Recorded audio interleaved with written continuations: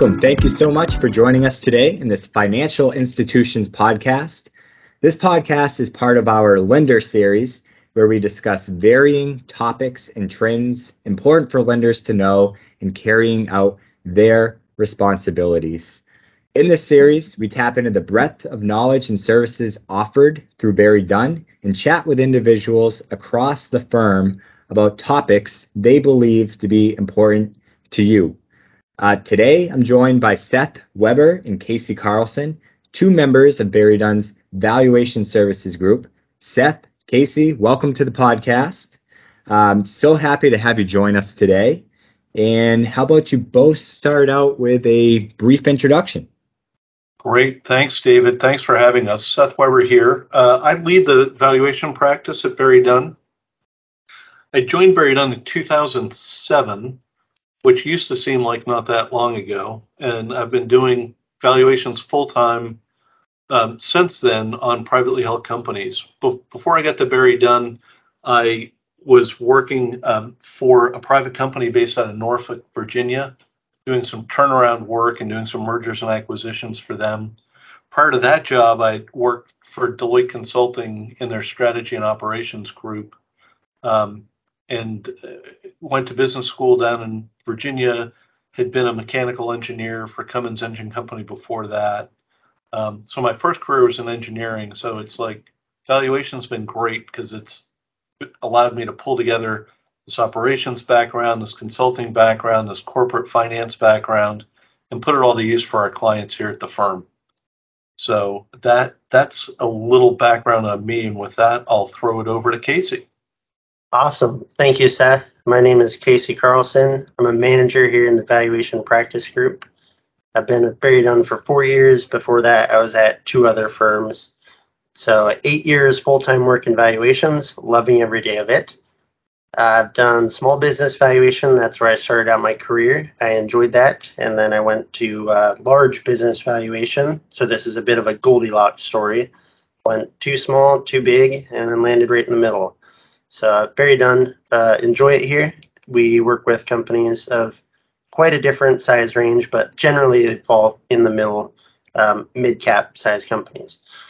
It's a lot of fun. I've also had experience. I started 2 businesses back in the day. That's how I first got into businesses and valuation and that world. Originally, I started out going to school for veterinary medicine. So Wow. a bit of a switch there. And I think I found where it's just right for me. Nice. No, I love that. I didn't know that about either of you, the engineering background, the vet medicine background. So good to know. So before we dive into our topics of discussion today, how about you provide our listeners just a brief overview of the Valuation Services Group? So what are some common services you perform? What industries you most commonly work with? And most importantly, why does your work matter to lenders? That's a great question, Dave. And I guess to start, in terms of like what do we see on the Valuation Services Group? Well, first, I think it's important to understand that we're working with privately held businesses. And so we're spending a lot of time working with the owners of those businesses, frankly, to figure out what those businesses are worth. So it could be that they're looking to buy some additional businesses, could be that they're looking to sell, could be that it's a transition plan. So either internal brings management members in or family members, could be an external sale. About a quarter of what we do are ESOPs, employee stock ownership plans, and really kind of across the gamut. Recently, and Casey will speak a little bit to this, but we've been doing a lot more in the mergers and acquisition space. So both working with clients that are having us help evaluate what an opportunity or pursuit might be worth, and also working with clients who are selling their companies and need some assistance on the due diligence side. Yep, that's right. M&A is certainly something that we enjoy doing. So that's something that we get to talk with lenders quite a bit. And when David brought up this topic of talking with lenders, that's what really piqued my interest here. because that's something we're looking at the same factors here. So lenders, they're interested in, can this debt actually be repaid or not? And so they have to look at what are cash flow expectations like going forward. That's the same thing that we're looking at when we value a business. So we're looking at what's the future of this company look like in terms of cash flow, and what's the risk associated with getting that cash. So because those are aligned, I think that a lot of what we look at will be of importance and of interest to lenders as well. Yeah, that's a great point, Casey. And you've thrown around cash flow a few times already, so I guess we can dive into that a little more. What factors do you look at to estimate a company's future cash flow? Can you give some examples? Sure. Yeah. So first of all, we're going to look at their projections that they put together. So taking a look at what does management think that their company is going to do going forward. And then the other factor to that at a high level, and we can dig into both of these topics as well, but the other factor about that is the risk of achieving those projections. So two things there. What do the projections look like going forward, and what's the risk of achieving those projections? And one of the things we do when we're looking at that in particular, David, is we love to look at where a company has been. Not that we think that where the company has been is necessarily where they're stuck or that's the best indication of value. But we like to use that to draw a linkage between like what has happened historically and where management of the company says they're going. Because if we can draw a really strong link between those two trends, it means that there's less risk there. If there's not a great story or a narrative or data to back that up, that will increase our perception of the risk, which will conversely decrease the value of a company. Sure. So going back to Casey, a point you made, you mentioned projections. What do you do if a client doesn't have any projections? Any kind of best practices there? Yeah, that's a great question. That's something that we jump into probably, what would you say, Seth? Half of the time, 2/3 of the time? I think that's about right. Yeah. So a lot of our clients don't have projections, so we have to work with them on that. I think it's maybe the main conservatism coming out that no one wants to speculate too much. But one way or another, that's a good chance for us to work with them to prepare those, because ultimately management does have insight into what the future of their company is. Sometimes we just have to tease that out in order for them to actually put pen to paper on those ideas. What would you say about that, Seth? I think that's right, Casey. And what we see, and Casey's seen this a lot, is there are other valuation groups out there that if the management comes and says, hey, we don't really do a forecast, sometimes the inclination is just throw our hands up and say, well, we'll just go with like a capitalization of earnings method. Well, so two things to keep in mind. One, that capitalization of earnings is still a forecast. It's just saying that we're expecting everything's going to look pretty much exactly the same in the future as it does now, with some kind of growth rate. The other is by not forecasting, businesses are missing out on really good information. If they sit down and do a forecast, they could think about like, well, are we going to run into capacity constraints? Are we going to run into labor constraints? Are we going to run into supply chain difficulties? So they can think about that. The other thing they can start to do is start thinking about what are all those claims on cash flows that they have. So if they're coming up on having to fund a major capital expansion and having some other events going on, do they have enough cash flow to handle all those, or do they have to think through the spacing or timing of some of those projects? So it's one of the things that if a client doesn't have projections, we do spend a lot of time trying to get them to think about starting in on that process. And we actually recently wrote a book, A Field Guide to Business Valuations. And we have a whole chapter that just talks about forecasting from a practical guide and practical perspective, because it's one of these items where you're never going to get it exactly right because it's like a weather forecast. And the further out we go, the less precise it's going to be, but it doesn't mean that it's not accurate. And so, and it's also a practice. So the more forecasting you do, next year you can come back and take a look at the prior year forecast, what worked, what didn't, why, what was missed, and you can use all that information to improve your process. I would also add, as just one last comment on this topic. Yeah. I had mentioned that a lot of our clients don't have forecasts. I'm going to walk that back. I would say that every client forecasts. It's just a matter of whether these are formal or not.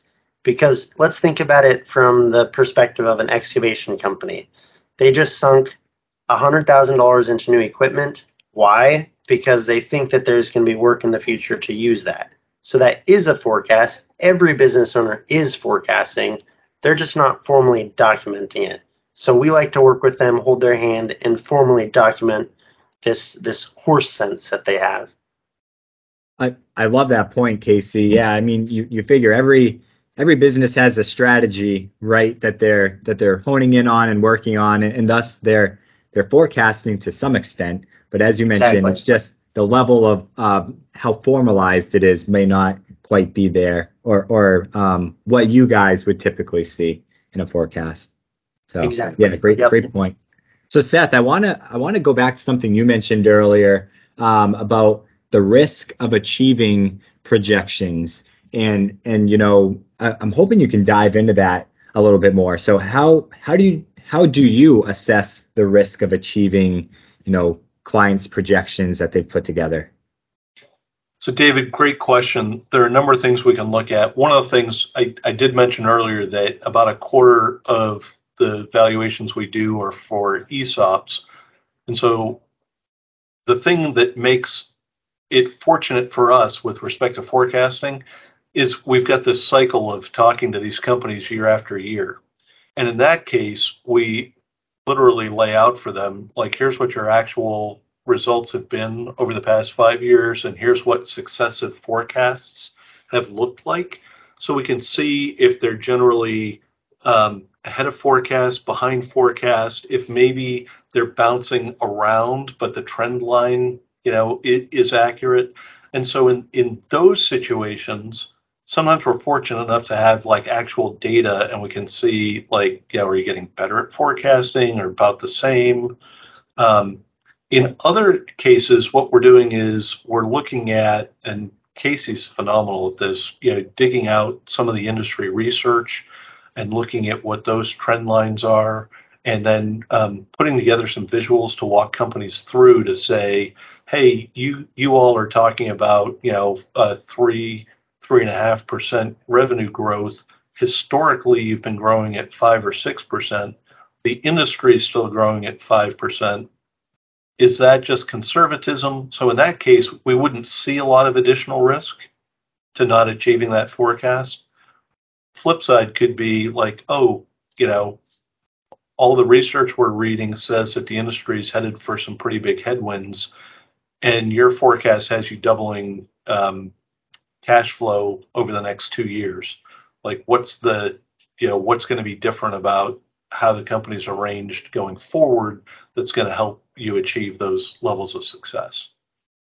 So that's a great point, especially for people working with lending, because there's a relationship there that you have, so you can draw back what has this customer looked like historically.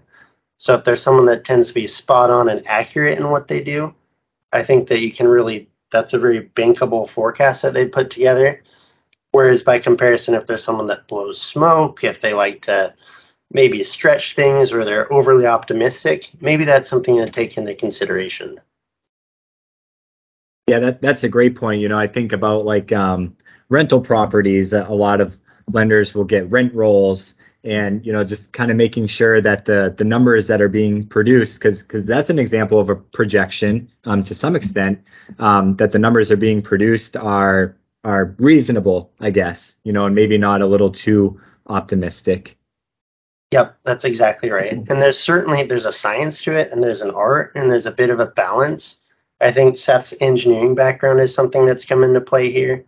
in terms of bringing the data analytics to this, especially with the relationships that Seth has with a lot of his customers. We can see year over year what's the difference in the forecast that they put together. But it's certainly, there's the science part and there's definitely the art to it as well. Yeah, yeah. So I want to shift gears a little bit. This is a great discussion on cash flow projections. I guess taking a step back a little bit, how do you assess a company's financial risk profile? So that's a great question, David. And I want to start off by saying we're looking at this from a valuation of the business perspective. And certainly a lot of your listeners on this podcast might be involved in underwriting and managing risk for the bank. And so they have their own processes and procedures. But at the end of the day, there's probably a lot of overlap to what we're looking at. So to look at a company's financial profile, one of the things we do is start with some benchmarking and looking at it compared to the industry. And at a really high level, we're looking at kind of three different groups of metrics. The first group of metrics is really about liquidity, like how strong is the balance sheet? If they were to run into a bump in the road, like, how much cash, how much current assets they have on hand to weather that storm. The second one is around leverage. And again, we'll leave that to the bankers to sort out. I would say, generally speaking, that our clients tend to be under leveraged. They tend not to have as much debt on board as they could. And I'm, of course, leaving real estate developers in a totally separate category there. Then we look at operational ratios. And so one of the things that when we get benchmark data, we can see gross profit over time and we can see operating profit over time. We tend to focus a little bit more on the operating profit because depending on the size and sophistication of the company, they may not be spending a lot of time trying to segregate their direct and indirect costs. But either way, so if it's where it lands on the income statement, it's either being spent in cost of services or cost of goods, or it's being spent in overhead. But by the time we get to operating profit, that money's been spent. So operating profit for us has been a much more stable metric. And then we'll look at cash cycle. We'll look at some mixed metrics, but that's really all on the benchmarking side. The other thing, Casey, did you want to speak a little bit to some of the other due diligence that we're doing in terms of customer profile, contracts, that type of thing? Yeah, absolutely. I would say that's probably my second favorite thing to dig into. First favorite is, of course, forecasting itself. Second favorite would be some of those operational risk factors. So that requires a lot more critical thinking to it. Not that there's not critical thinking in the financial analysis part, but the operational risk profile varies so much customer to customer, industry to industry. So some of the things we look at supplier risk. So if you only have one supplier and you just offended that supplier, that's a very risky position to be in because they can pull away from you and you will be left high and dry. Similarly, customer concentration, and then what does your employee base look like? If everyone's about to retire, that could be a problem 5 years down the road. And similarly, management bench strength. So if you have a key manager, who's coming in underneath that person? And there's almost an infinite list that we could go down, 20 plus factors, I would say. But those are some of the ones that kind of give a bit of a flavor of some of the factors that we're looking at. Sure. And all things I would suspect lenders are thinking about too, succession planning for smaller businesses and customer concentrations, supply chain. That's certainly a hot topic right now with the supply chain issues, worldwide, really. So those are great points. Yep. And certainly a kind of a value add item in terms of working as a lender with your client. I bet you'd really surprise them if you pulled out some of those operational risk factors and started talking with them about, hey, who's coming up in the ranks that's going to replace you someday? How's that looking? So I'd keep those in mind at all times. Yeah, yeah. Well, thank you so much for your time today, Seth and Casey. This was a great discussion. And before we conclude, any final thoughts for our listeners you guys want to share?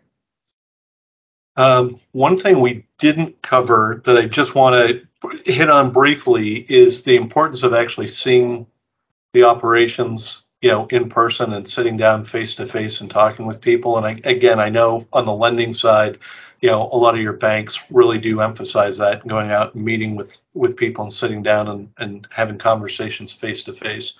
But there's just something you can tell by walking through an operation and talking to other people outside of management that you can't capture as well if you're not there in person.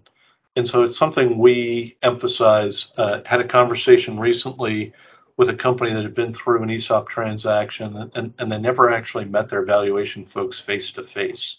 And so for me, and maybe it's my engineering background, but it's like I really like to get out there and kind of lay eyes on an operation and see what's going on for ourselves. Yep.